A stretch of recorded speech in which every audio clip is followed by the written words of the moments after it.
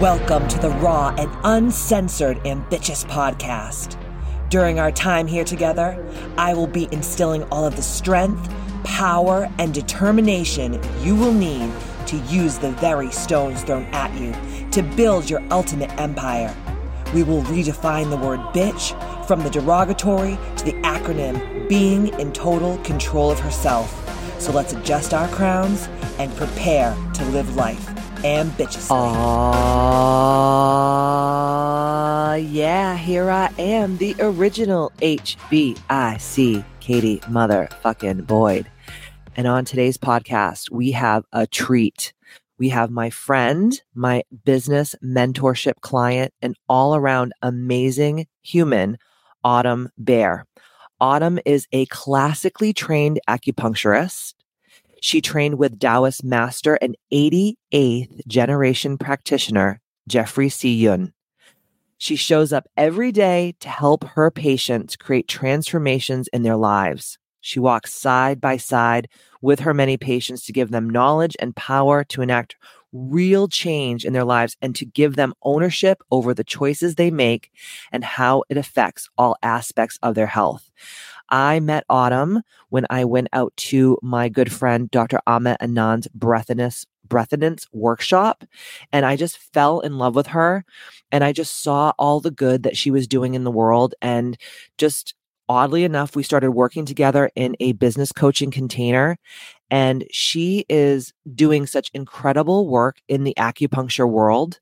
But I think what's really cool, and we will get into it in this podcast, is she has been seeing long COVID syndrome showing up left and right. And that is her mission, is to help educate, empower, and inspire people to advocate for their health and to know that long COVID syndrome is actually a thing. I think that so many people I know that are dealing with odd health challenges right that now have this. And this is what she actually specializes in. I cannot wait for you guys to hear this podcast. Autumn is just full of wealth and knowledge of just all things acupuncture and Chinese medicine. But when she gets into the long COVID syndrome stuff, it's just mind blowing. I hope that you guys enjoy this as much as I did. But without further ado, here we are with Autumn Bear. Autumn, it is such a pleasure having you here on the Ambitches podcast. It's been a long time coming, and I'm so freaking grateful that you took time out of your busy ass life to come here and talk some freaking truth into these girls listening out there. Thank you so much for coming. Thank you for having me. I'm excited. I'm pumped. I think that this is a topic that a lot of people don't understand, a lot of people don't know about.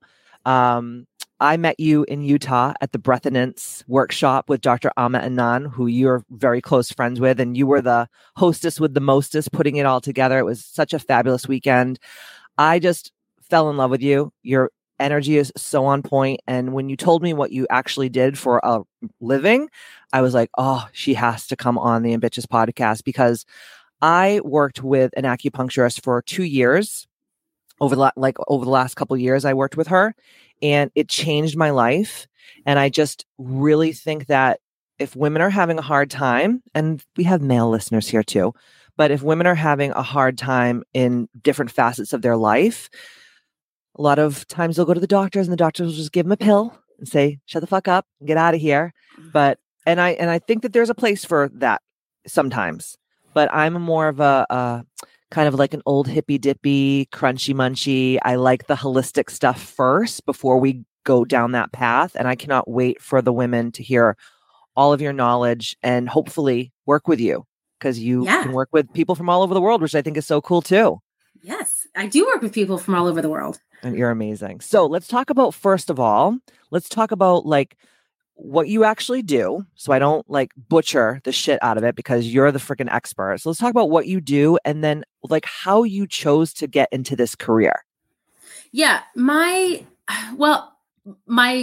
first and foremost, my profession is forward facing and patient active. So, you know, I work with people day in and day out, and my job really is to come into someone's life when they're really needing and looking for transformation. So whether that's movement from disease to a state of health, or they're recovering from surgery, or they're actively looking to jump their life from one level to another because they just don't, it's not that they have any life-threatening problems, they just don't feel good and they're looking to make that transformation. And I always like to tell people that my job is about longevity. So I really am not only helping people transform and help their lives change and make difference and move forward, but it's really about helping people stay healthy over time. And that's what I think that I do the best. I love that. I love that. And how long have you been actually practicing?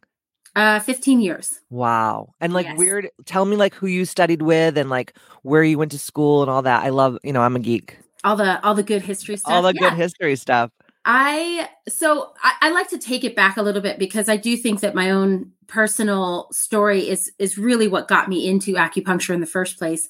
I was always into medicine. So I studied exercise physiology with an emphasis on high altitude training.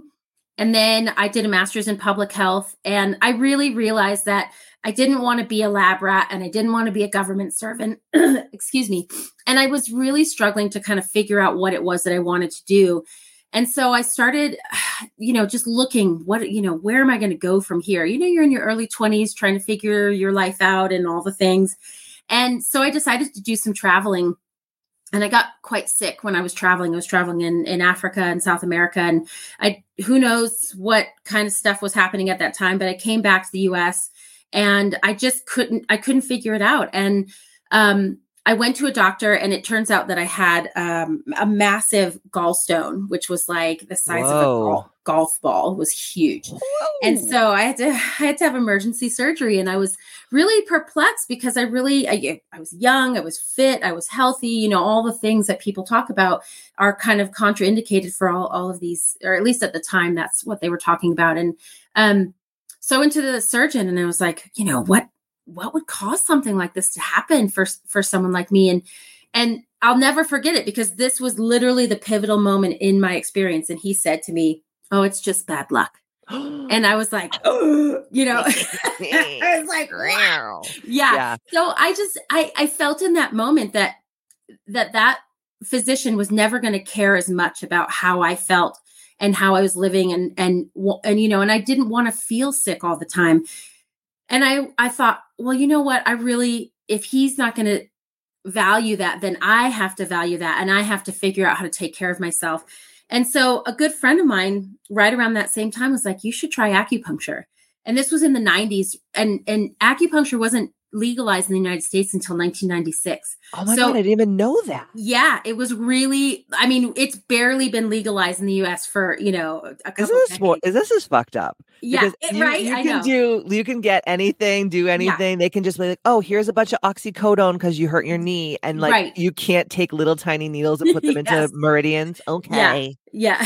Wow. Yeah. So it was super, and meanwhile, you have to think about the fact that Chinese medicine has been around, or what we call East Asian medicine has been around for well over 5,000 years before the written word. Yeah. It has been passed down from generation to generation in an oral tradition before it was written down. So this has been going on for such a long time.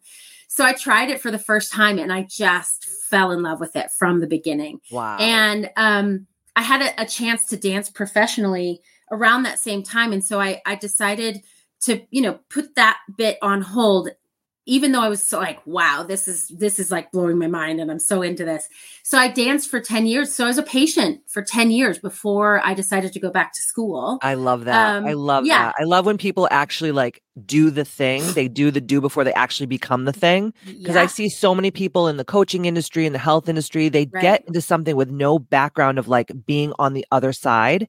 Yeah. And I was just thinking in my head when you were talking about your gallbladder, knowing what you know now about your gallbladder in East Asian medicine. Yeah. What was it, girl?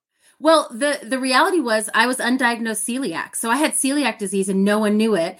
And I wasn't diagnosed until I was 35. Yeah. 35. Oh, girl. Yes. So it just wreaked havoc on my system. And there were so many things, in my digestive system that were just absolutely going haywire.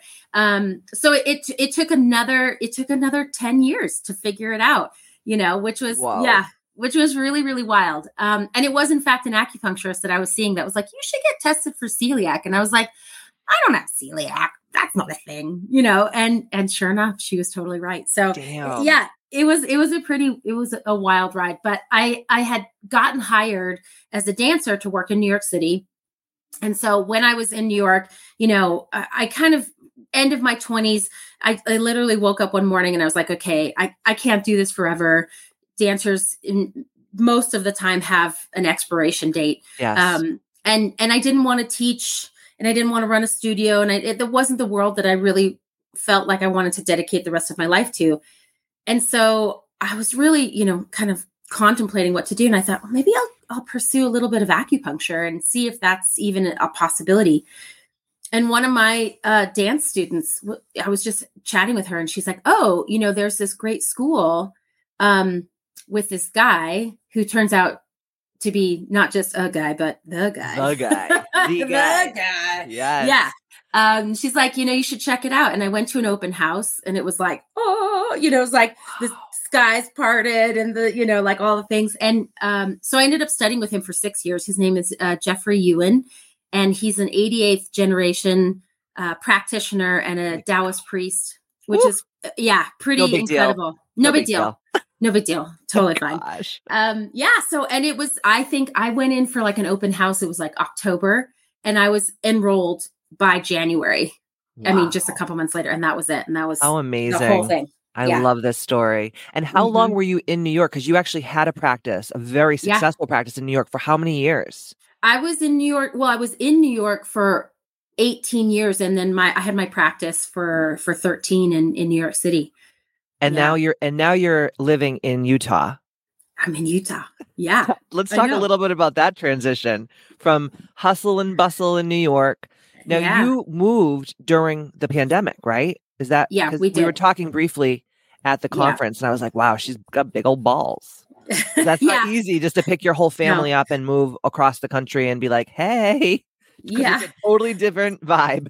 A totally different vibe. Oh my gosh. Night and day. Well, and it was a huge leap of faith, I'd say. I mean, I think at some juncture, I've been doing it long enough. And at some juncture, you really have to bet on yourself. Like there's an aspect of, especially as an entrepreneur and someone who runs their own business, you do find at some avenue that you've been doing something for a long time and that you have honed your skills and that you have something great to offer. Right. And then you just have to bet on it. You have to stand up and say, okay, I've got this great thing to offer. Somebody out there is going to want it, Yes. And it was a move that we made for our whole family. This was a space where we wanted to be so that our children could live a life that was, by 5, my daughter had already been punched on the subway platform by a homeless person. Oh. And it was, it wasn't a situation that was,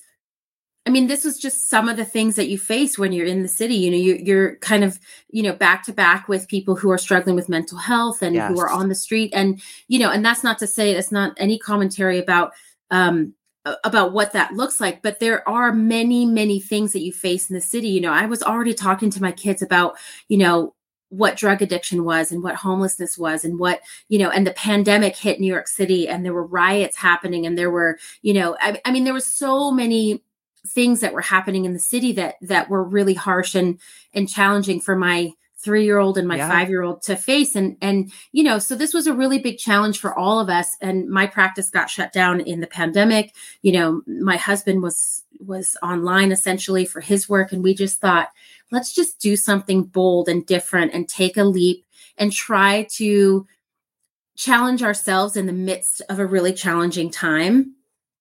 And, we decided to just take a year of a sabbatical. And so that's what we ended up doing is we, came out west, and then we fell in love with it and stayed and decided, okay, let's just put our roots down and see what happens. I mean, when I was out there with you, I was like, shit, I want to start looking for property because I just fell in love with it out there. And I'm not like, so you guys are like super outdoorsy. You love to ski and all that.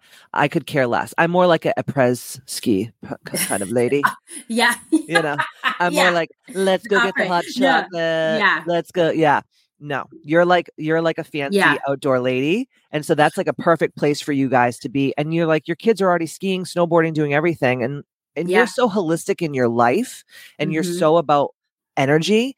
And I don't have little kids, but I understand like why you would want to bring them to a place where they could really be children, where they didn't have to hear about, crack addiction and, rioting and all this craziness. Yeah. Not that they're not going to face that when they're older, but like, God, just give them some childhood, man. Like that's it. The kids nowadays, they don't even have childhood, especially when they're in the city. They have to grow up really fast. They do grow up really fast. And there are some amazing elements that come with it. And there are some really challenging elements that come with it. And it's kind of the whole package. And it's really the package that you choose for your life. And some people don't have a choice, right? Some people have to, that's just what they get. And that's where they're at. And that's where they raise their children.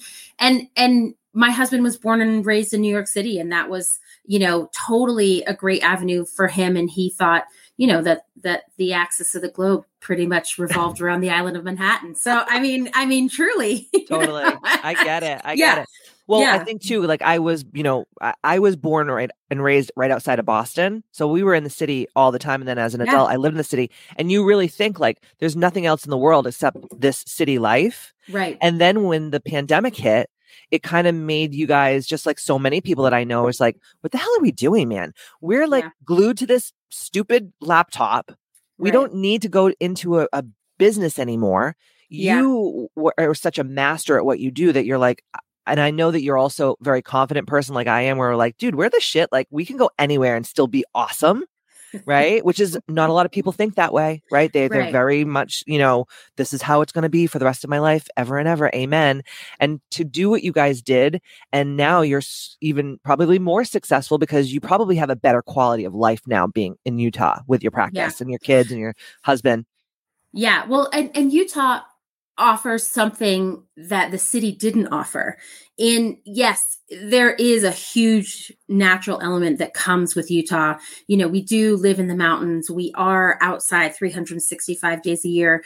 But part of what's really amazing about Utah, and in particular Park City, is that what I really wanted for my kids, in New York City, I felt like there are limitations that are placed upon you. Some of them are for safety reasons. Some of them are just how the city functions, and people are like, okay, here's your limit. This is what you are, your code. You have to go to work this many hours, and you have to do these many things. And this is what you have to do in order to get to this school, to get to that school, to make a big career, and so on and so forth.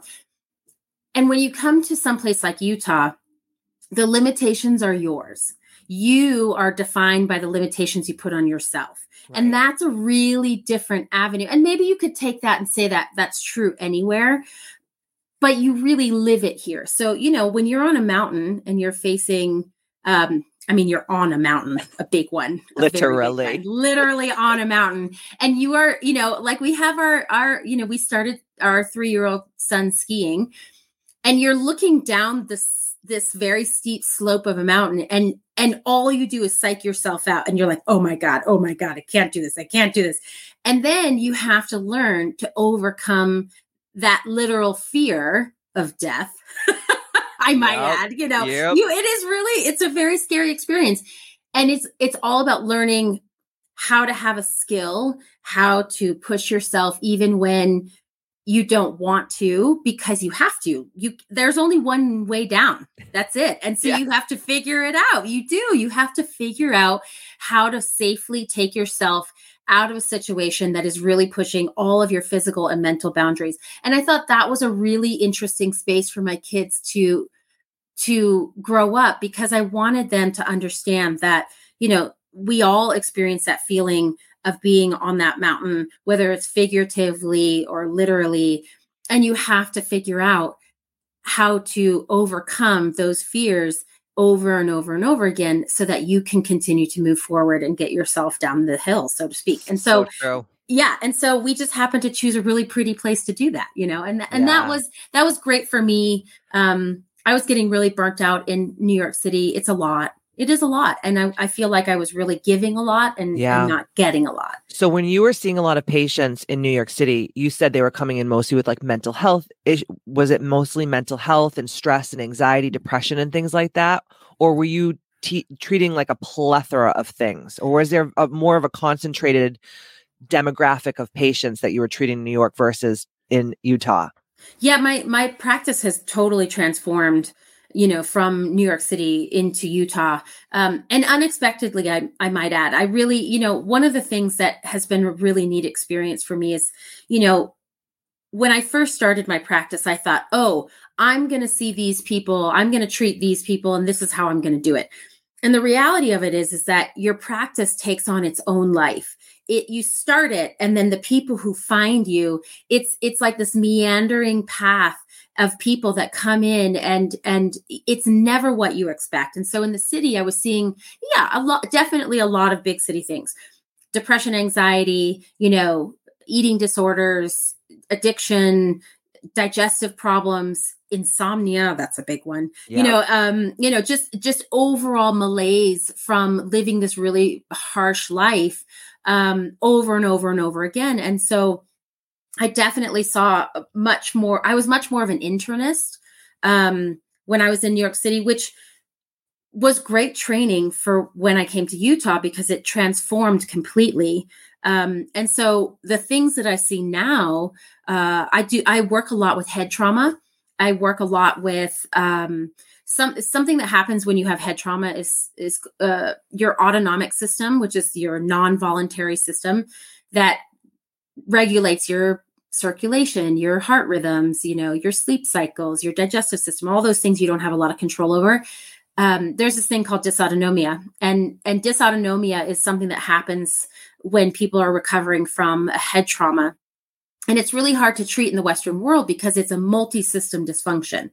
But this is where I fit in great because our whole system is built on multi-system function and dysfunction. So I see a lot of that. And then surprisingly, long COVID looks exactly like dysautonomia. So I've taken on a huge long COVID base here in Utah, which is really, really interesting because it presents really differently for people. And, I still do a lot of, autoimmune conditions and digestive disorders, but I think I have a lot more patients where things happen to them. They have, there's high speed accidents that happen here. Oh, yeah. A lot of like hips, knees, backs from massive injuries and long chronic pain and things like that. So that's how it's transformed. So freaking interesting. When I started working with an acupuncturist, I actually was going because I had this crazy idea to have a baby. It is a crazy idea. Like right before COVID, I was like 39 and, I was definitely filled, sold this bill of goods growing up. Like you got to work and, worry about children and all that stuff later, become like a boss bitch and become like this successful career woman. And so right before COVID, when we didn't even know it was coming, it was my 39th birthday. And I was like, we really should have a baby. And my husband's like, I would love to have a baby with you. And my husband's 14 years older than me. And he was just like, we're really going to do this, dude? Like, we just got rid of my kid out of the house. Now we're going to go have a little baby. And I was like, I don't know. Like, maybe I don't want to feel like, and I think this is a fear for a lot of women that don't have children is like, what if I get older and then I regret not having a child, Even though I've been a mother to my clients for 25 years, I have enough kids, but I was like, oh, maybe I'll have this baby. And the gynecologist that I was going to for 10 years had me on continuous birth control because she's like, you don't even need your period. Period is just a pain in the ass. You don't even need your period. And I was like, okay, because, when you're in your 20s, you don't know any different. Yeah. You think the doctor's God and she knows everything. And why would she tell me something that's crazy? And she says, and as soon as you get off the birth control, you'll get pregnant right away. It's so easy. Just get off the birth control. You let it clean out of your body for a little bit. You're going to get pregnant right away. So I did what she said and didn't get pregnant right away. And I was doing everything. And plus I'm Portuguese. So, we got the old wives' tale. You got to do this. You got to do that. They have all these ethnic things that they want you to do. And I'm like, okay, I'm still not getting pregnant. So one of my girlfriends who had gone to acupuncture and she got pregnant was like, hey, got to go to this acupuncturist. She's the best. And I'm like, how can sticking needles in my body get me pregnant? I'm like, this is crazy. And I'm very holistic, but I just was like, really? Out of all the things, acupuncture? And she goes, I did. I got pregnant when I went to this acupuncture. She's like amazing. So I was like, I'll give it a whirl. And I started going to this acupuncturist. And it was weird because COVID happened. So then I was like, oh my God, I'm not having a baby delivering with a mask in a hospital. Like all that shit just freaked me out. And I was like, and not having my husband in the room, all the things that everyone that was having babies at that time was thinking. And it was so funny how she taught me so much about my body that I never even thought was possible. And I got so in sync, more than I ever have been in sync with my body in my entire life from working with this acupuncturist. She was also an herbalist. So she would put me on certain herbs at certain times of the month and certain herbs at other times of the month. And my whole life changed. I was sleeping like a baby. My periods were regulating. My skin was amazing. I was just happier. Things didn't stress me out as much. Like it totally changed my life. Now, on the flip side, I didn't end up having a child, but I was so grateful for having that experience with this acupuncturist. And that's why, I wanted you to come on today because, and we're going to get into it in a second, but there's just so many women out there in my listenership community that they think that the doctors like me are God and everything's good. There's a pill for everything and there's a knife for everything. And acupuncture has proven to me so much that we, especially Western women, are so disconnected from our bodies. Like it's scary how disconnected we are.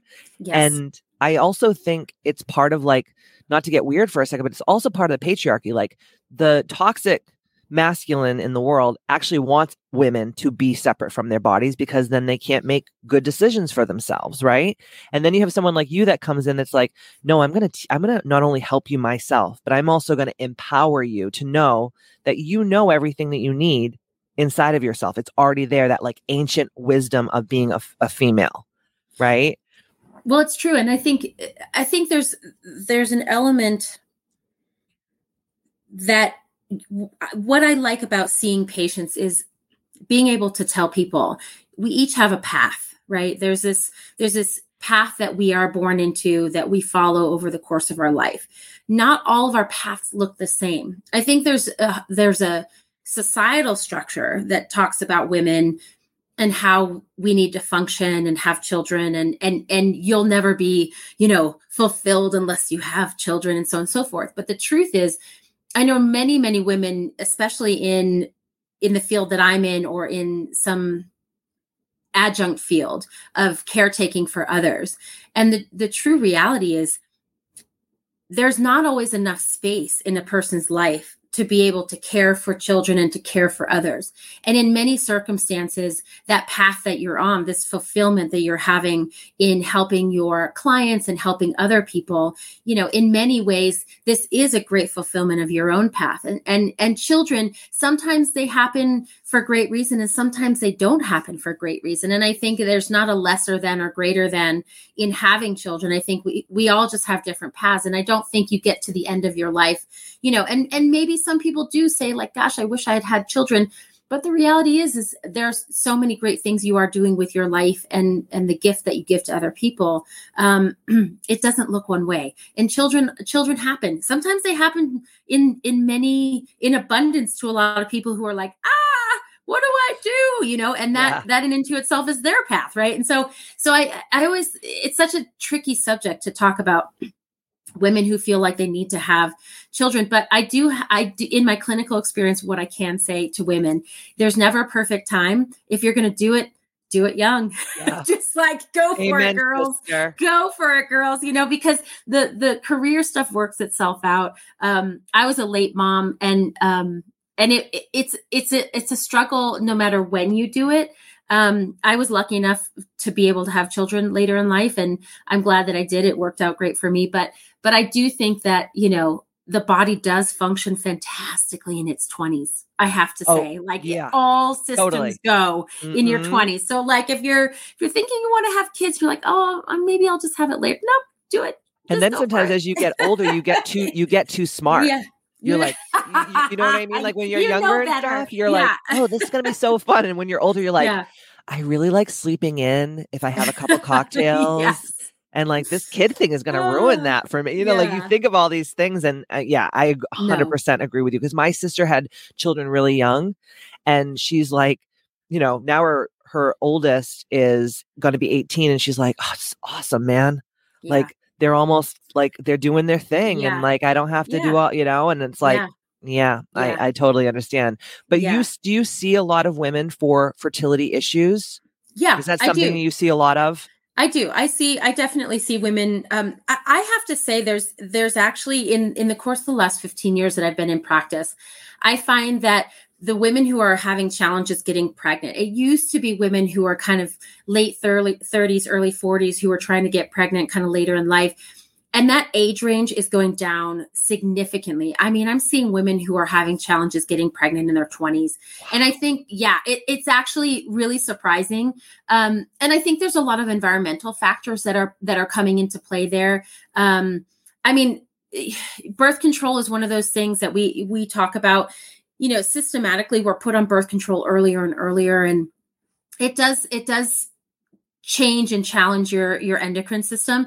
And I'm not saying it's, you know, I'm all about women's health and you know, and also family planning and all of those types of things. So it's not that I'm opposed to any of those things, but, you know, you couple going on birth control at the age of 15, right? Because that's a really common time. I was 12. Right. So because they were like, oh, her period's bad. Just put her on birth control. Just put her on birth control. And there's not really, you know, what I like to say to women is it's like, if you need birth control for birth control reasons, then you do birth control, right? Like you are deciding your fate and how and when you decide to have children. I'm all about it. But if you're a young woman, you're 12 years old, 13 years old, 15 years old, hormones are really strong at that time. You're going to have a lot of young girls have very strong cycles at that time. You know, this is the time to use acupuncture. That is the time to use holistic medicine, go in for herbs, because you can regulate those cycles and allow them to play out over time so that you're actually getting your body's rhythm in sync. You know, those endocrine systems, they're kicking into gear, hormones are all over the place, and your body is struggling to try to find that rhythm. It does find it eventually, but it just, you know, it's just like any new thing. You take on something new. If anybody's ever tried snowboarding ever, right? You fall on your face. Yes. 90% of the time. I ended up in the lodge. Yeah. No. If your periods could end up in the lodge, you know what I mean? Like, absolutely. I mean, So in a lot of ways, it's like, you know, this is when what I would like to call complementary medicine. This is when complementary medicine comes in to play, because, you know, you look at adding hormones to the body, and then we have all sorts of environmental toxins. We have incredibly strong schedules. You know, you look at the average person and the average teenager, average young woman going through life. I mean, they've got, you know, school, and they've got sports, and they've got all the, you know, I mean, they've got like 4 different things, you know, 4 nights of the week. It's really hard. And a lot of people don't sleep, right? So the rhythms of our body are really, really irregular. And then we're kind of like, well, why is my body irregular? You know, and right. So we have all these external factors that we have to start to look at as a holistic piece and say, okay, where can I shift some of these things? Some of them you don't have a lot of control over, but a lot of them you do. And so we want to look at those things and start to say, okay, if you're having a heavy cycle, it's usually because there might be an imbalance there. And how can we look at that imbalance before we jump into saying, oh, let's just put you on constant birth control so you don't have to worry about it. Right. Like, what are you eating? What are you washing yourself with? Like, I think of the shit that I used to eat when I had just got my period. I was like living on Blue Box macaroni and cheese, chicken nuggets, hot dogs, SpaghettiOs. Yeah. Like I ate like a little, well, no one should eat like that, but no one knew any better. And like, my mother wasn't like, let's look at her food. My mother was like, oh, the doctors are God, whatever the doctor. And I don't fault her, and I don't fault any woman in the world for thinking like that, because that's how we were kind of indoctrinated to think. Like, don't think for yourselves. The doctors know better. Shut your mouth and just take the pill and listen to the doctor. instead of Right. looking at like what you do, like in the holistic way. And also what I think is interesting too, because I was doing a little research before I got on with you. I didn't want to sound like such a ding-a-ling, but how in, you know, in that, in like just Chinese medicine and the yin and the yang and like how we are supposed to live at certain times of the year. Like we're supposed to follow the flux of nature. And Yes. now there's no flux of nature. It's like overhead lighting 24/7. You're on your screens until you literally pass out. Like you're TikToking in bed, like, Right. oh my God, you know, like sometimes I'll walk around and I'll just sing like freaking TikTok songs. I'm like, whoa, I have been indoctrinated, you know, or Yeah. like, you know, different times of the years, they were saying like, you know, in the fall, you see more people starting to get like these upper respiratory colds. Like, why is that? Like, Mhm. what are we all doing around these times of year that these things are happening? Or what's happening in the summertime? And like, what are we eating at certain times of the year? Are we eating cold foods and warm foods and all these different things? But Right. we in a Western society, unless you're from Asia and you have like a lineage of this, no one knows what the Right. hell they're doing. Right. Well, and I call it the inconvenience of being human. So I love that. So yeah, because I would get these patients that would come in, you know, and they're like, I can't sleep, my digestion's crap, you know, like they're just like so they feel so uncomfortable all of the time. And I was like, well, how many cups of coffee are you having a day? And they were like, I don't know, like 6. And you're like, yeah, okay. So let's With talk no about food. that. Yeah. With no food. And I was Straight like, up. okay, where's your food coming from? Well, sometimes I'll go down to the vending machine or the bodega downstairs or whatever, you know, when I was in New York. And I was like, okay, so let's talk about nutrition, right? So, you know, there are tried and true rhythms of our human system that still need to be honored. You know, we live in this modern society where you're right. We are inconvenienced by the idea of having to sleep 8 to 10 hours a night. We are inconvenienced by the idea of having a menstrual cycle. We are inconvenienced by the idea of having to eat food that actually supports our cellular structure. Like there's so many things that we want to be able to think that we can live in this particular way and it will have no consequences. But, you know, there's no such thing as free lunch. It doesn't exist. So right. true. And so I mean, that's just how it is. So, you know, that's the space that we have to fill in and discuss. You know, I get so many people that, you know, they have migraines and, you know, I treat a lot of migraines. Migraines is a big thing for people. And, you know, and I will often, especially up at altitude, I will say like, well, are you having migraines when we have storm systems? And they're like, what? You know, is that a thing? And you're like, yeah, it's a thing. There's a pressure change that happens.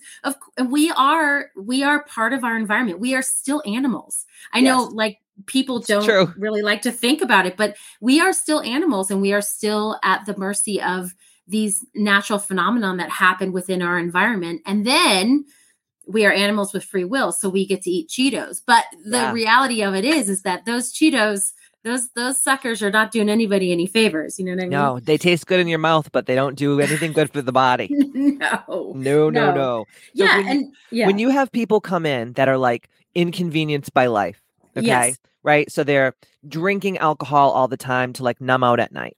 They're binge eating because they're stressed, right? So they're fucking inflamed, right? They're like, absolutely. They're not sleeping. They have a job that's just sucking the soul out of them, right? They have a lot of drama in their life. They're doing all of the things. They're not moving their body right. They're not exercising. They're not doing any of the things that we're supposed to do. Right. What would be like your first course of action with these people? Like, do you have like this is a life inconvenience person. I'm going to take them from this to this? Because I'm sure you have a lot of amazing success stories with those type of people. Well, I think my first question to everybody is always, you know, what's the most important thing for you? You know, what's our focus? And a lot of times people will want to say, well, you know, I want to sleep better and my digestion is off and I have very painful periods. And what is always surprising to me is how many times we start to dig into someone's history and I'll say to them, like, how's your digestion? Oh, it's fine. Okay. Well, do you have bowel movement every day? Oh, no, it's like every 3 days. Once a week. Yeah. And you're like, what? Like, you know, and you're like, that's not normal. And like auto intoxication anymore. Right. And people are like, that's not normal. There's a lot of conversations around how our bodies function and what they're supposed to look like. Most people are so disconnected because we're not taught from early what it's supposed to look like and so on and so forth. And so I feel like a lot of what I do is really talking to people about what their goal is in life, how we can make change. Because when someone comes in and doesn't feel good, it's my job to help educate them to say, we can't elicit change without making adjustments in our lifestyle, right? You can't keep doing the same thing over and over and expecting that some other result is going to happen. That's right. And making change in our lives often makes change in the greater aspect of our lives as well, right? I mean, you're a perfect example of that. You went in and you were like, I just want to get pregnant, and here's this person who took you from being, from living this one lifestyle and completely changed how you function, even though the outcome of that experience wasn't exactly what you thought you wanted in the beginning. And maybe it's still what you want and didn't get, but in the essence of that transformation over time, it changed your perspective. It changed how you functioned. It changed your day-to-day existence. And it changed your perspective on how you wanted your life to look like.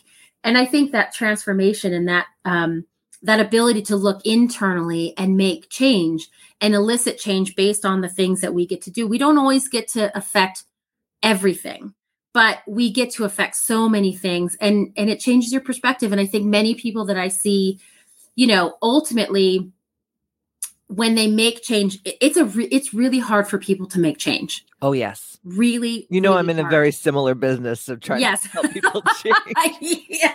So, I get it, girl. When I feel like I'm always a bearer of bad news. Like I'll say to people, so tell me about your coffee intake. And they're like, I'm not giving up coffee. And you're like, but you're not sleeping. So what are we going to do? Yeah, you're drinking coffee before you go to bed, and then you wonder why you're crawling the walls all night. Yeah. Hello. But even there's some people who are like, but I only have 3 cups in the morning. And I'm like, yeah, but you know what? We metabolize caffeine differently.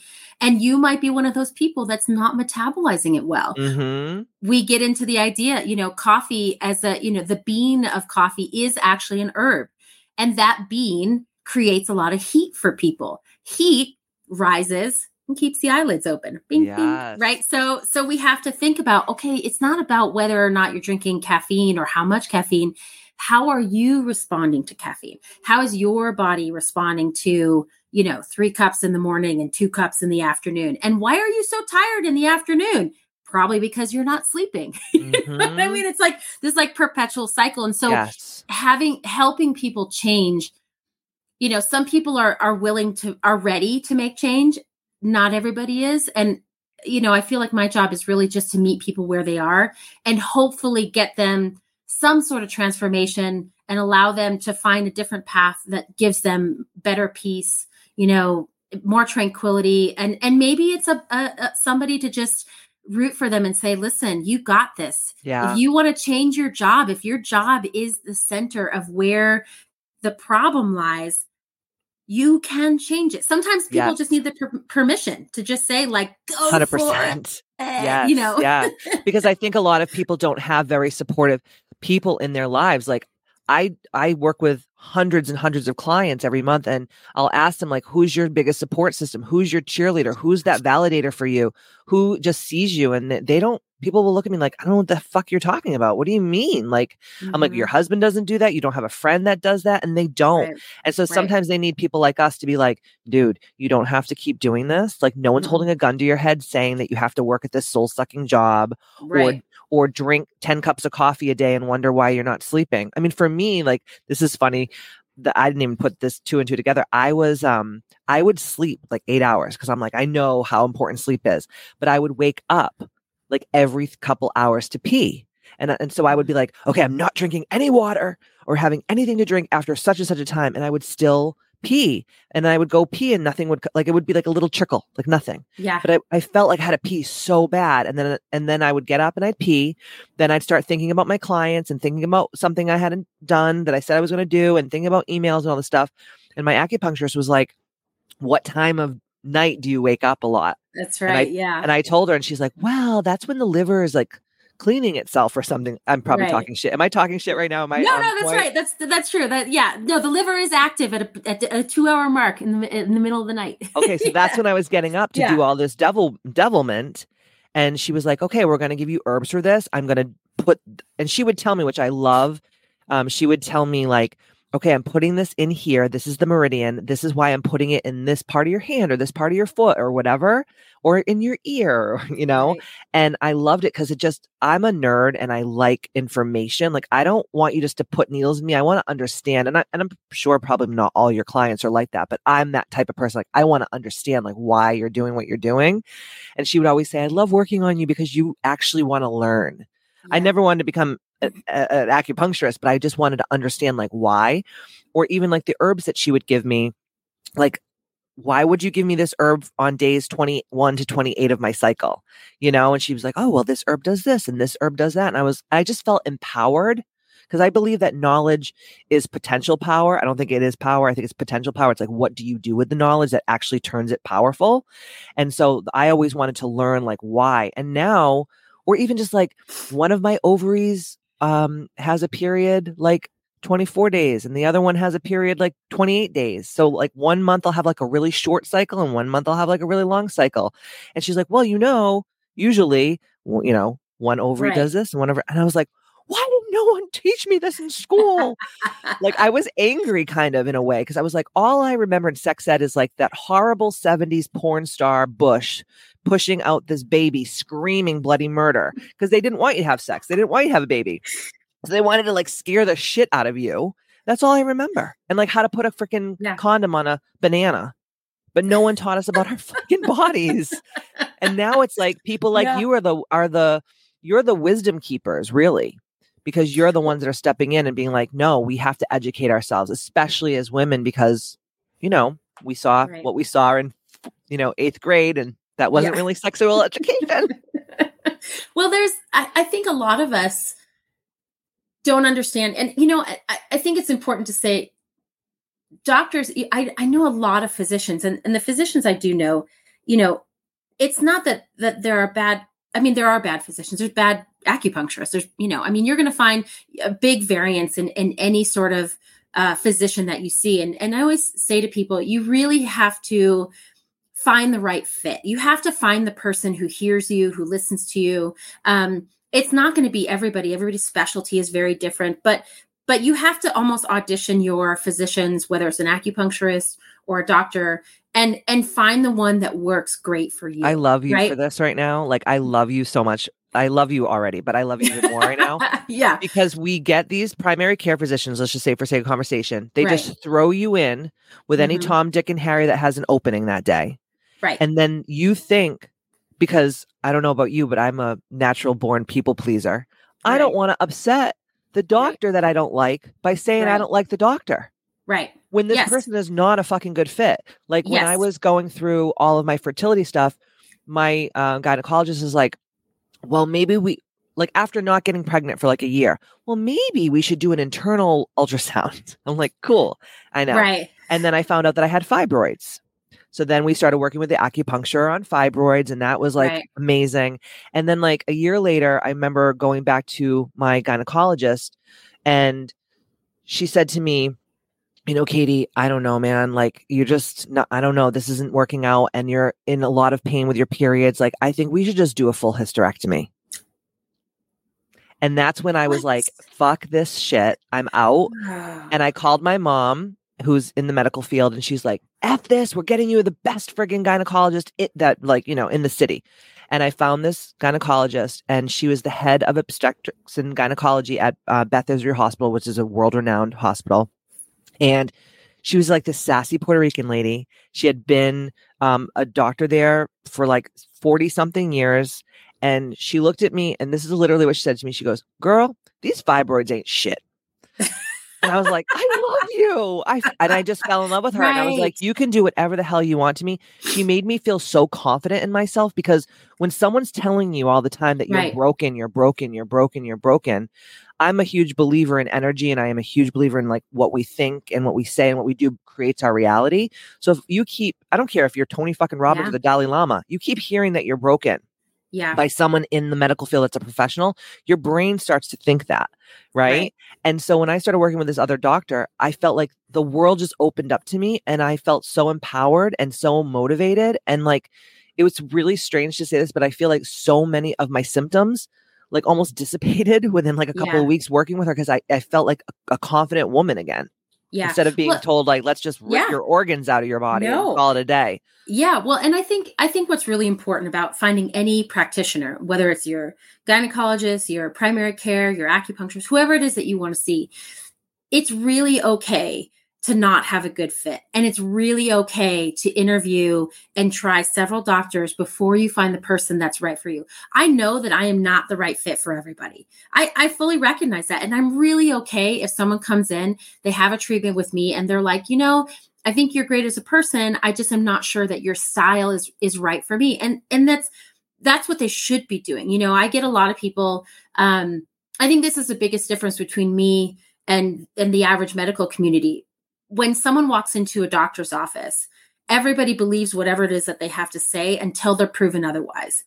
Everybody who comes into my office doubts my ability until I prove otherwise. That's just the nature of the beast. And so I feel like I'm constantly having to prove the validity of the medicine that I practice. But I also feel like that's a really good thing. I love it when someone comes in and they're like, you know what? My wife told me I had to come. I'm really not into this business, but I'm a bunch of hocus pocus. It's a bunch of voodoo. And I'm just like, I'm going to do it because otherwise my wife is going to be mad if I don't do it. Right. And I'm okay with that. I love someone who questions what it is that I do, but I feel like everybody needs to take that to all the physicians that they encounter. And it's not that you want to question their authority. Those people studied many, many years to learn so many things. The doctors that I know, they really want good things for their patients. They want their patients to be well. They want their patients to succeed. The challenge of it is systematically, the medical system is based on pharmaceuticals. They don't get trained in nutrition. They don't get trained in spiritual medicine. They don't get trained in people's emotions, right? You go into the doctor and you're like, you've seen 75 people. And everybody keeps saying your lab work looks fine. Your lab work looks fine. It's totally in your head. I told you before, I work with dysautonomia. Dysautonomia, a lot of these patients, it takes them 7 years to get an accurate diagnosis. Whoa. 7 years because of the fact that they go in and they're having, heart palpitations, and the doctors are like, you need to see a cardiologist. They go to the cardiologist and the cardiologist is they just shuffle them around to specialists. They just keep bouncing and bouncing and bouncing. Wow. And then no one talks to each other. And this person, by the time they keep going through the circuit and someone's like, well, maybe you should try anti-anxiety meds. Mm-hmm. Well, of course someone is going to be upset by that point because they don't feel good. No one's giving them an answer and everybody keeps telling them that it's in their head. You're totally gaslit and you must feel crazy by the time you actually finally get the diagnosis, if you're even lucky enough to get the diagnosis. If you're lucky enough. So all that to say, the reality of it is that you just want to find your physician, whoever it is, who cares enough about what's going on for you to be thorough. You just want your person to know, to hear what you're saying, to do the test and be thorough. And you want that person who's really okay saying, I'm not really sure what this is. Your labs are okay. I see that you're not feeling well. I just don't know. And I'm not entirely sure. And hope of all hopes, and I'm lucky enough to have a lot of physicians that refer to me when they have those in between spaces where they're like, I know you don't feel well.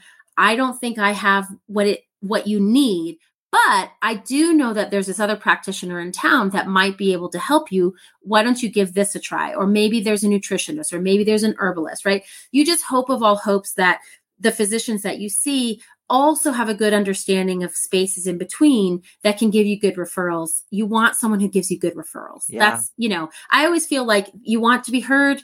You want the person to be okay saying, I'm not really sure what's going on here. Let's try to find something or find someone to help you, and then just be thorough to have follow through. Yeah. Those are great things in a physician, whoever they are, right? They're not all bad. There's a lot of great ones out there.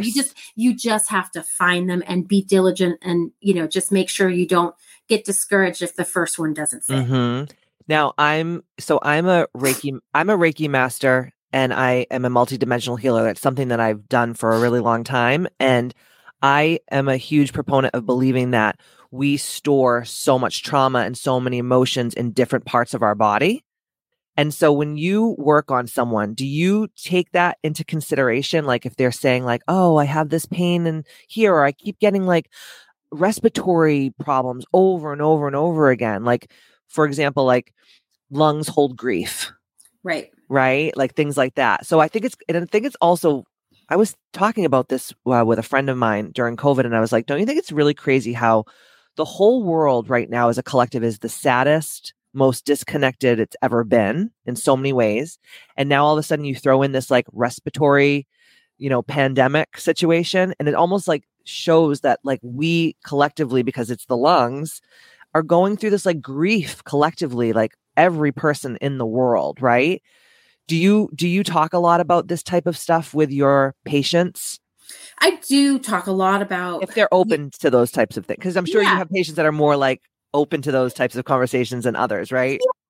I mean, I feel like I have an incredible science background, but the reality of it is that the system of East Asian medicine is designed to look at the holistic person. And that includes, right, your physiological problems may be physiological in nature. Maybe you had an accident and that's part of it. But we also look at the emotional and the spiritual plane because our system of medicine is designed to treat all of those together.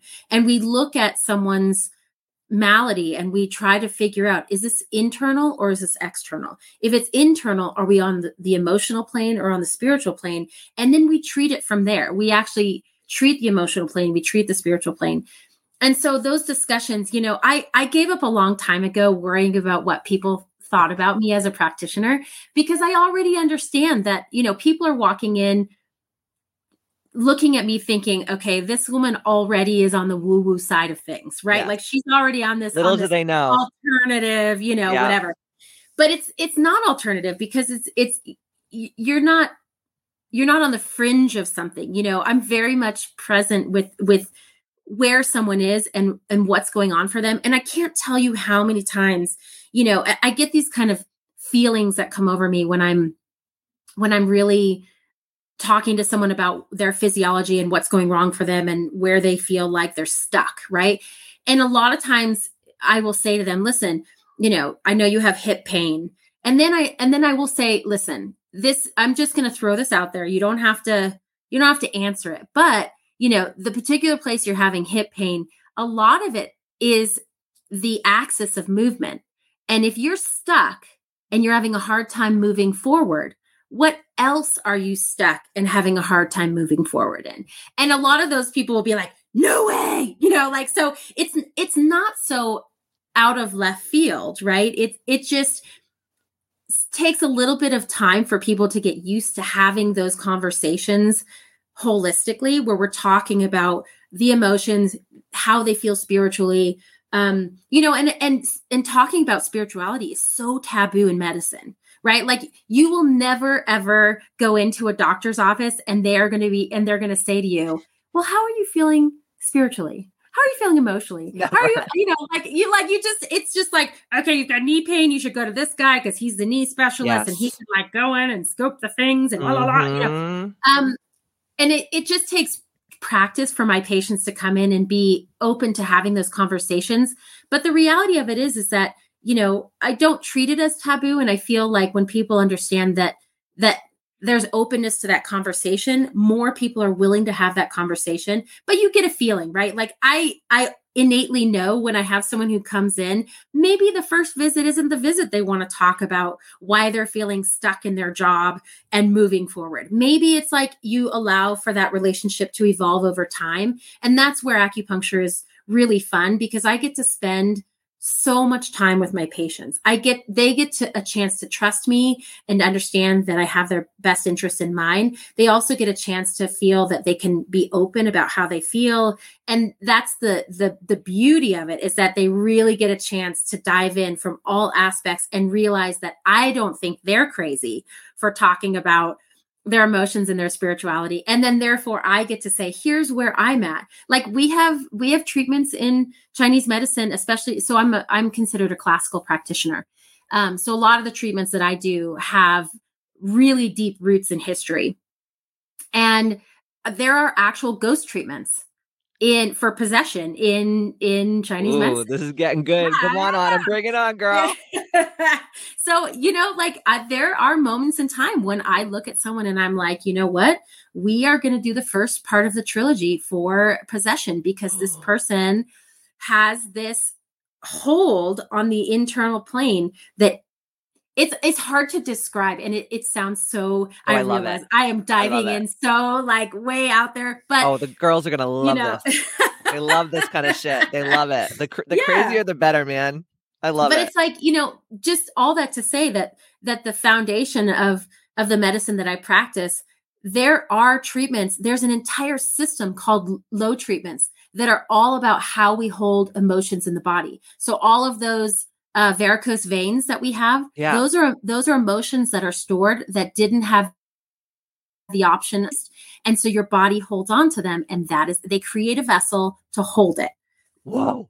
I know. Oh my God. No, this is cool. Keep going. Keep going. Tell me more. Yeah. So it's like, these entire systems of that are built into our medicine have systems designed just for the emotions, just for the spirit, and then there's like, you've had a ski accident and you broke your leg and now you're repairing it, right? Like that's a pretty physical thing. And you say, yeah, okay, maybe I don't need to go into like, do you think it's possession? Yeah. Like there's no, you just have to know how to like, kind of dive in at the right moment and what fits that person, right? It's, Dude, I've seen possessed people before. Yeah. Just like out walking around. Like, you can see like in their eyes, the way that they walk, the way that they carry themselves, that like something else is almost like puppeting their physical body. Yeah. So I believe in all that shit. It comes from trauma. A lot of time it comes from trauma. So, when you look at someone who's been incredibly traumatized, you have to at least honor the idea that, that trauma can go deep rooted into their DNA and can change. There's this entire study in science called epigenomics, and it's about I'm so into it, how your environment can change your genetic coding, right? Ugh. So you have to be open to the idea that, we are part of our greater environment, and our greater environment influences very much who we become. Right. And so and whether that is spiritual, and whether that affects our emotions, right? I look at joint pain, and, joint pain, there's a system of practice called the divergence, and the divergence are really about the articulations, the hips, the knees, the ankles, the shoulders, right? All of the facets in our body that move. And in many circumstances, when we have, whether it's long-standing trauma or we have, big events that happen in our body that ultimately threaten our well-being, our bodies are incredibly smart, and they take that, and instead of it threatening our internal organs, it will divert any and all of that pathology and move it into the articulations and then hold it. It'll just hold it there. And so, when someone comes in with knee pain, I'm going to look at that knee pain and be like, okay, what are we looking at here? Right. And so I have to that's my job, right? Is to figure out, did this knee pain come from emotional trauma, or did this knee pain come from physical trauma? Right. But either way, when we start to release that trauma, are you ready to deal with it? Right. And so all of those things have to come into play. It's or people that have like, a lot of doctors now are just like doling out like these fibromyalgia things, or like rheumatoid arthritis and all these different things. And it's like every person I personally have ever worked with in a healing setting, they have like all of these hangups. And it's like when they start to release all of this junk that they've been storing, and like, don't even get into like epigenetics, like what's been passed down from generation to generation to generation on a cellular DNA level. Like, don't even, people's heads will fucking explode off their bodies, But I see this just like you, and then you see them get better and better and better. And they're like, oh my God, I couldn't walk up these stairs. Now I can walk like I never had a problem. And it's just like, dude, because you're dealing with your shit that you've been stuffing down for Yeah. so long, you Well, know? and it depends a lot on when the trauma happened for someone. You know, I have people who have trauma that happened to them in their early childhood when they didn't really have a voice and they didn't have the words to articulate what was going on for them. And so their body just holds on to it. And we call it, you know, we essentially say that they're holding it in latency. And so that latency can only last for so long. So as someone gets older and they are using their resources in other places, that latency can't keep, you have finite resources, right? And so eventually those things start to pop back out. And so then you start to look at, you know, when, depending on when someone's trauma may or may not have happened, if someone has something in early childhood trauma and they were holding and holding and holding, they finally get to a point where their body can no longer hold it into latency. Then you have to look at, okay, how do I treat that person and start that healing process? You know, we look at how do we heal that child and where they were in that space and time, and then help them to move forward, right? And so, and you want to do that without re-traumatizing someone. Yes. That's super important, right? When That's really when important. a child goes through some kind of trauma, do you see certain things when you're working with them as adults? Like, say someone went through a trauma with, like, you know, they lived in a really chaotic household and one of their parents was like super abusive and the other one was like an alcoholic or an addict Right. or something, and the, Yep. the house was always chaotic. Do you see certain things as they get older when you're working with them as adults that you're like, oh, this kid's been through some shit and this is how we're going to fix it? Like, do you see that kind of stuff? Like a certain sickness, illness, disease, malady, manifestation? Do you see certain like things that are kind of similar? That's a really, really good question. I think the challenge of that is not everybody holds trauma in the same way. But, you know, I do think that there's an aspect of chronic pain. And I think that chronic inflammation, definitely you want to dive in a little bit with that, because when you have someone who's been holding on to something for so long, I mean, you really have to say, like, well, what was happening when this started? Like, where did this start for you? And, you know, was there a traumatic event that happened in and around that time? But, you know, I see all kinds of things. You know, we have this channel called Daimai, which is the belt channel. It goes all the way around the middle. A lot of times when people are younger and they don't have a voice for what's happening to them, a lot of times they'll hold it in their middle. So a lot of people who have that like midsection weight gain, a lot of times when people are like, I feel like there's something here and I just can't. It's amazing how people have feelings and they don't quite know how to articulate those feelings, but they're like, you know, they have problems in a certain area that always seem to reside around the same thing over and over. And so a lot of times, you know, low back pain and, you know, groin pain, and they've got like this, like they've got heavy cycles and there's like, it's just like all in that one midsection. And you're like, wonder what's going on in there, you know? And so then you kind of start to peel that back and figure out, you know, where that might be coming from. Freaking interesting, man. Because I see, like, I have so many clients that, like, you know, they'll have, say, type 2 diabetes for sake of conversation.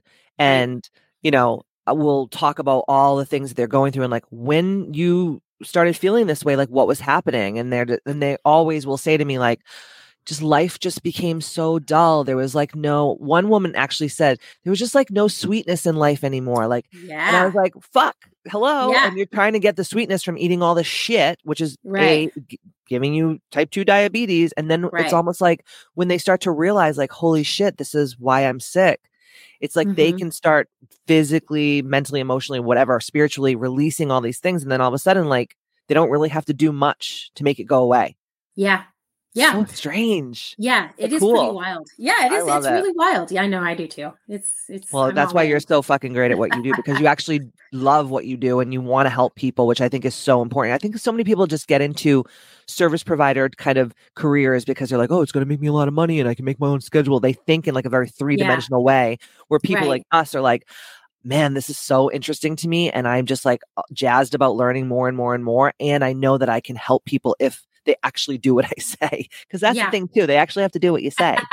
Because, you know, you're doing what you're doing, but then you probably give them like some kind of, I don't want to call it a prescription or whatever. Maybe you have a better word for it, but like, okay, I just did this for you, but then you have to go home and you have to eat this way, you know, drink your water, sleep, take your herbs, blah, blah, blah, blah. Right. So it's a whole kind of, takes a It's village teamwork. to raise a child. Yeah, Exactly. it's teamwork. Yeah, I always like to say to people, like, I'm here to help give you that information that is power, right? No matter how long that person stays with me, the information that they get to have from our time together, they will take with them forever, right? And my job is to help peel back a lot of these layers and to help them figure out where things are for them. But the reality of it is, and I always say this to people, you can't expect to keep doing the same thing over and over and expecting different results. So if I say, like, I think you need to cut back on dairy for the next month or 2 months, even though that person is like a full on like cheese wheel addict, like the person is like, what? You want me to get rid of my cheese? Like it's really like mind blowing in the beginning. Then people are like, okay, I'm going to try. And I always say to people, knowledge is power. We're going to try it. That's all we're doing. We're just going to gather information. Yes. It's like a science project. That's right. We're going to take it out, see how you feel, and then put it back in and see how you feel. Right. And we're going to do those things, together. And a lot of people think it's going to be the hardest thing they ever did. And then they do it and they're like, I don't even really miss cheese, right? Yeah. Like, it's like, and I don't take cheese out for everybody. I'm not, I'm not sadistic in that way, but it's like, but dairy does affect you. Like my sister's little boy had a respiratory infection and he actually was hospitalized. He ended up getting RSV. Horrible, right? So I'm talking to my sister and she's like, yeah. And they gave him ice cream. And I was like, bro, what? I was like, what? Yeah. What? Right. Like, yeah, that's all he would eat. And I'm like, dude, do you know how much mucus, like, even if you don't have a dairy allergy, like, fuck. No. And my sister's like, what? Why would they do that? Or it's just like, I've had friends that have battled cancer and gone through chemo and radiation. Right. And then they give them fucking orange juice and chocolate chip cookies after. I'm like, what the fuck are we doing, man? Yes. Why are we doing this to these people? Yeah. Well, and I just like to educate people in understanding, I always say to people, you mentioned in the very beginning, you're like, in the fall, people start to get sick. Well, here's what happens in the fall. Tell me, because I already know. The holidays happen. And everybody has sugar. There's a lot of sugar that happens in the holidays. Yes. So sugar, 1 teaspoon of sugar weighs about 4 grams. So when you're looking at your labels and you look at the grams of sugar, 4 grams is a teaspoon of sugar. Will tank your immune system for 4 hours. Fuck. Right. So think about that. Think about what happens. Why do we all get sick in the middle of winter? I mean, I've been saying this for years and people are like, you're a crackhead. I'm literally like, think about it, right? Right. Halloween happens. Yes. As soon as you buy those damn bags of Halloween candy, even if it's like a month out, you're fucking in it. You're like, I got to have this 3 Musketeers bar like every fucking day. So from Halloween to January 1st, or when everyone cleans all the dog shit out of their house from the holidays, it's a constant barrage of sugar, alcohol, and being around low vibrational frequency people, because I don't know how you feel about the holidays, but I don't do them because I don't want to be forced to be in a room with all of my trashy family asking me questions about like, when are you going to have a baby? Why do you do this? Like, that's what people go through. When are you going to get a real job? Yeah. No shit. And I'm like, this is a real job, bitch. Yeah. But this is what happens. And then it lowers your immune system because you're in a constant state of acidosis. Well, and I think it's, it goes back further than that. I think, not everybody's eating a really like high nutritional value diet. So there's that in the beginning. I always like to tell my patients, 75% of your immune system is in your gut. Yeah. So if you're going in already compromised and then you pile on that sugar and you pile on the alcohol, which turns into sugar, right? And then you go in and you're, how much small talk can you make in one go, and so mama no likey small talk. Right. And then, then there's no sunshine, right? Most people in the winter don't get a lot of sunshine unless you live in Florida or California. So your vitamin D levels are low. That's also influences. And a lot of people don't eat fermented foods or take probiotics, right? So like you add all those things together and it's just one big soupy mix. Yeah.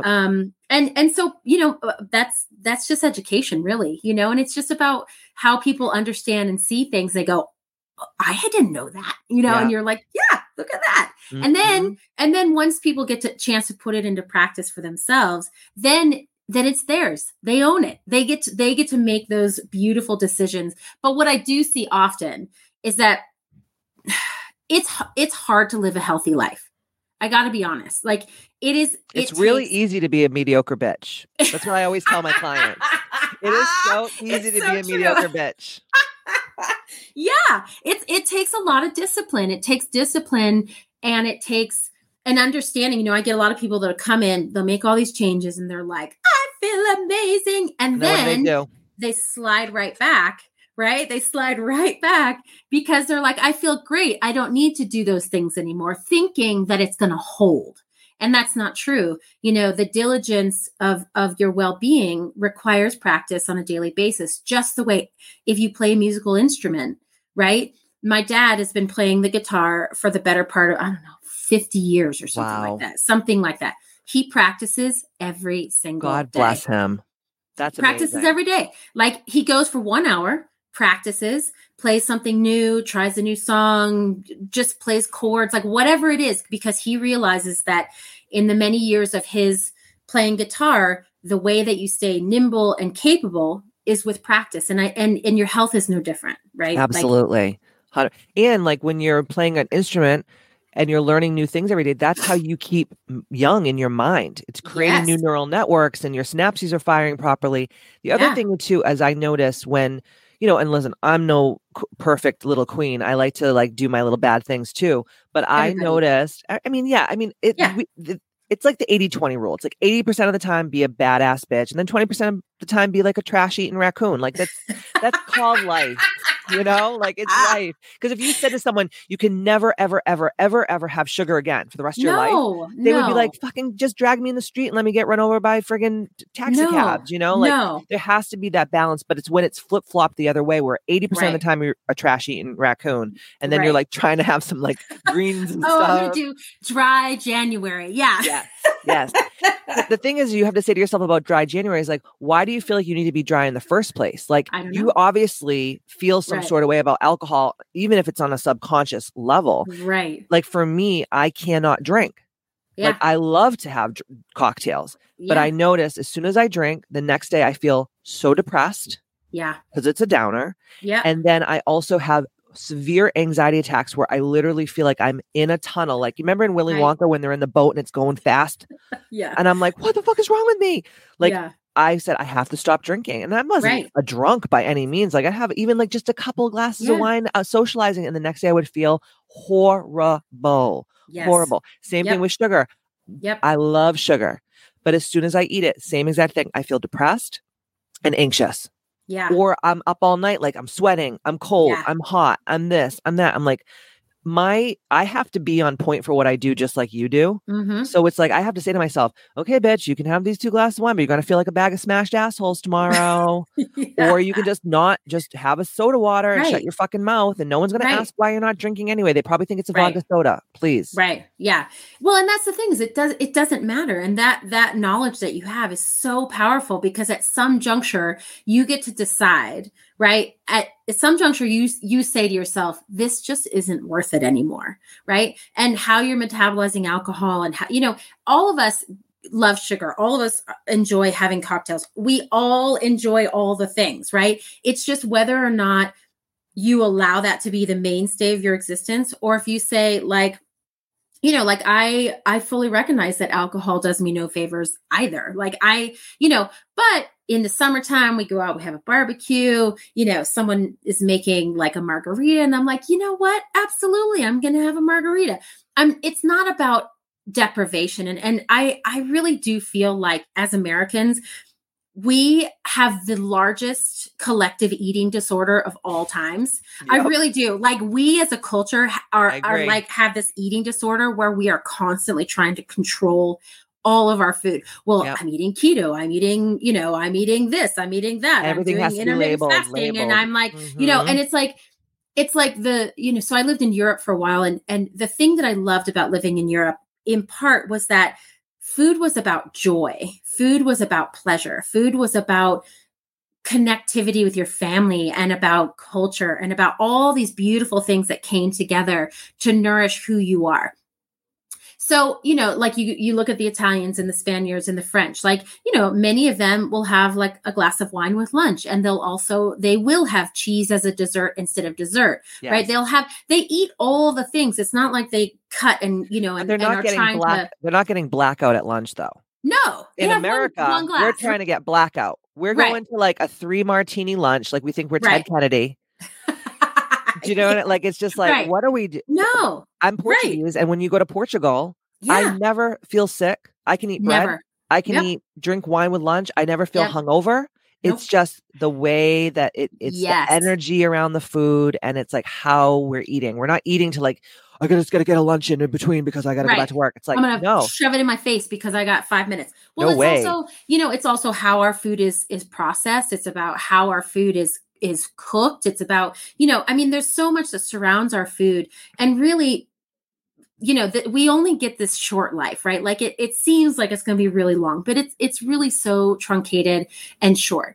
We want to enjoy the pleasures of life. So when I talk to people about making adjustments for food, there's a big difference between sustaining a healthy lifestyle and adjusting your food because of disease or because there's something that you need to fix in that moment. But those adjustments are short-lived, just like juicing was like all the fad forever. Well, juicing in Chinese medicine and juicing in East Asian medicine is used because it's medicine. It's not supposed to be long-term, right? Like this whole concept of intermittent fasting is so non-supportive to like any women who are menstruating. It is so non-supportive to women who have gone through menopause, right? Like you look at intermittent fasting and people are doing it because they're counting calories and they want to get skinny, right?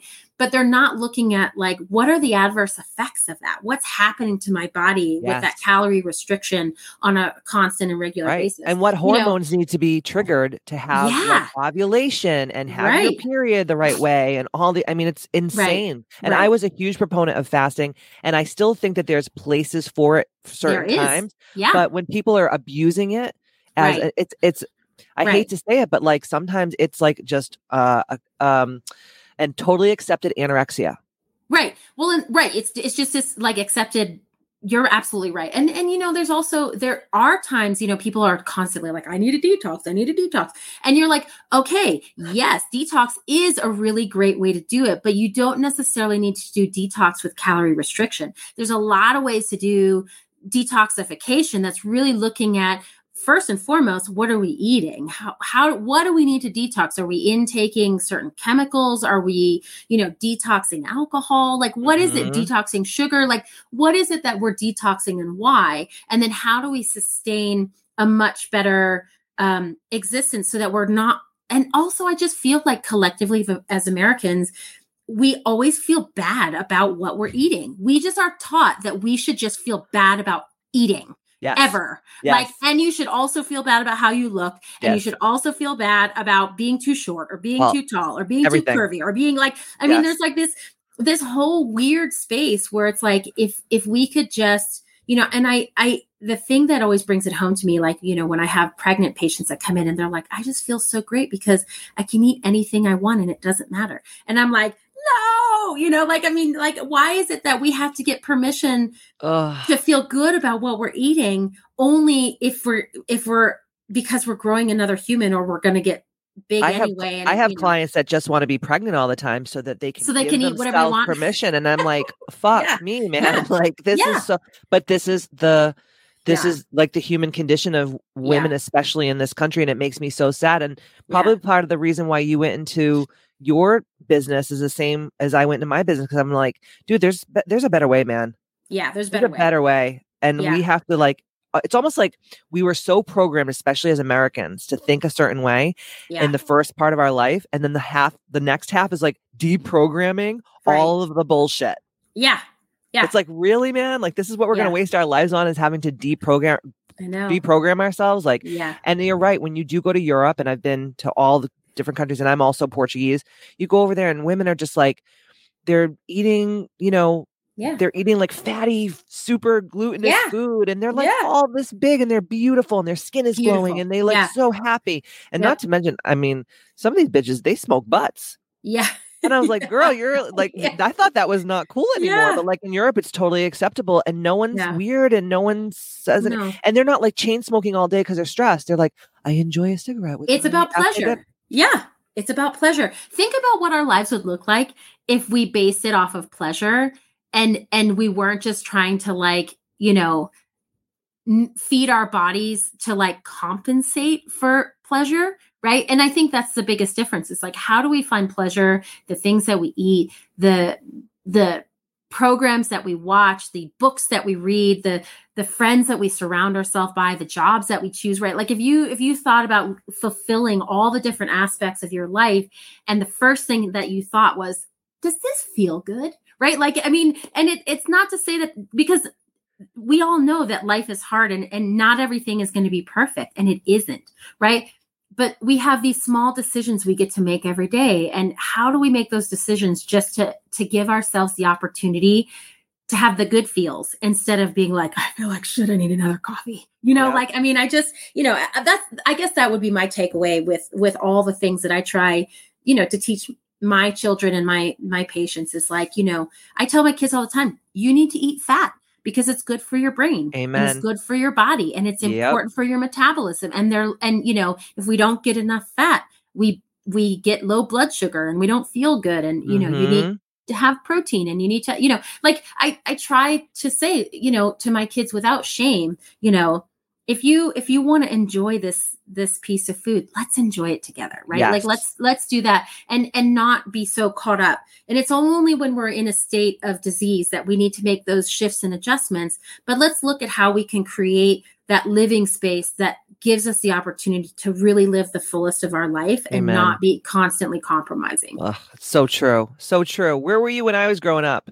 I was just like, people would say, like in my family, are you really gonna eat that? You really gonna eat that? And then my mom would like eat, Entenmann's cookies because they were fat free, and you could eat the whole fucking box of them because they had, and no one knew how things worked. And it's like, when you're in your reproductive years, like you need fat to like make sure your eggs are healthy and all these things, but no one taught us these things. So thank God for people like you out there that are educating. And I'm so just excited for the girls to listen to this. And how can they work with you? How can people work with you? Because I know you have a lot of exciting things coming up. So people right now, they can work with you in person in your Park City, because you're in Park City, your actual. I'm in Park City. Yep. My office is in Park City. I also do consultation. So I can still do a consultation, a phone consultation or a Zoom consultation, and really start to dive into people's lifestyles and habits. And we can talk about diet and nutrition, and then really to help them find the practitioners in their space, in their area that might be a good fit for them, so that they can get the support that they need more in person, because you need a little bit of both, right? Of course. Like in theory and in practice, we need the support system to help us move through. So you can actually do like virtual consultations with them. You can help them with their herbs and their food and all the things that you talked about today, their spiritual health, energy health. And then if they do want to actually have physical acupuncture and they don't live in your area, you can help them find like a great practitioner. That's awesome. That's great. Yes. And then up and coming, some projects I have coming on. I'm working on my own app and putting together some library of information to help people be able to access all these things that I've been collectively working on for the last couple decades. And, so exciting. Yeah, I know, it's super exciting. And I really just want to be able to create a space where people can read information in their own time and give them ideas so that they can start to try to put things into practice in their own daily life to keep them well. That's really the idea. I'm excited. So all of the information to follow Autumn on her socials and to get a consult with her and join her community will all be in the show notes here, guys. So you could just, once you stop listening, go ahead and scroll down wherever you're consuming this podcast and go into the show notes, and you can follow Autumn. I love your Instagram. I love seeing like the kids and what you're doing, and like you have a really fun, cool life. And most women should aspire to have the cool, fun life that you do, and a healthy life too, just in every way, shape, and form. Thank you. And I really look forward to connecting with your community and connecting those people in my community with those greater people and keep this good vibes going. I love it. Oh, I could talk to you for like 10 freaking years, but we'd all be elderly by that time. I know. Oh my God. Thank you so much for this. I appreciate it. And for all of you listeners out there, I hope that you enjoyed this amazing conversation as much as I did. Share it with anybody in the world that you think would benefit from this information. And like I always say, see you next Tuesday. And don't forget to stay ambitious.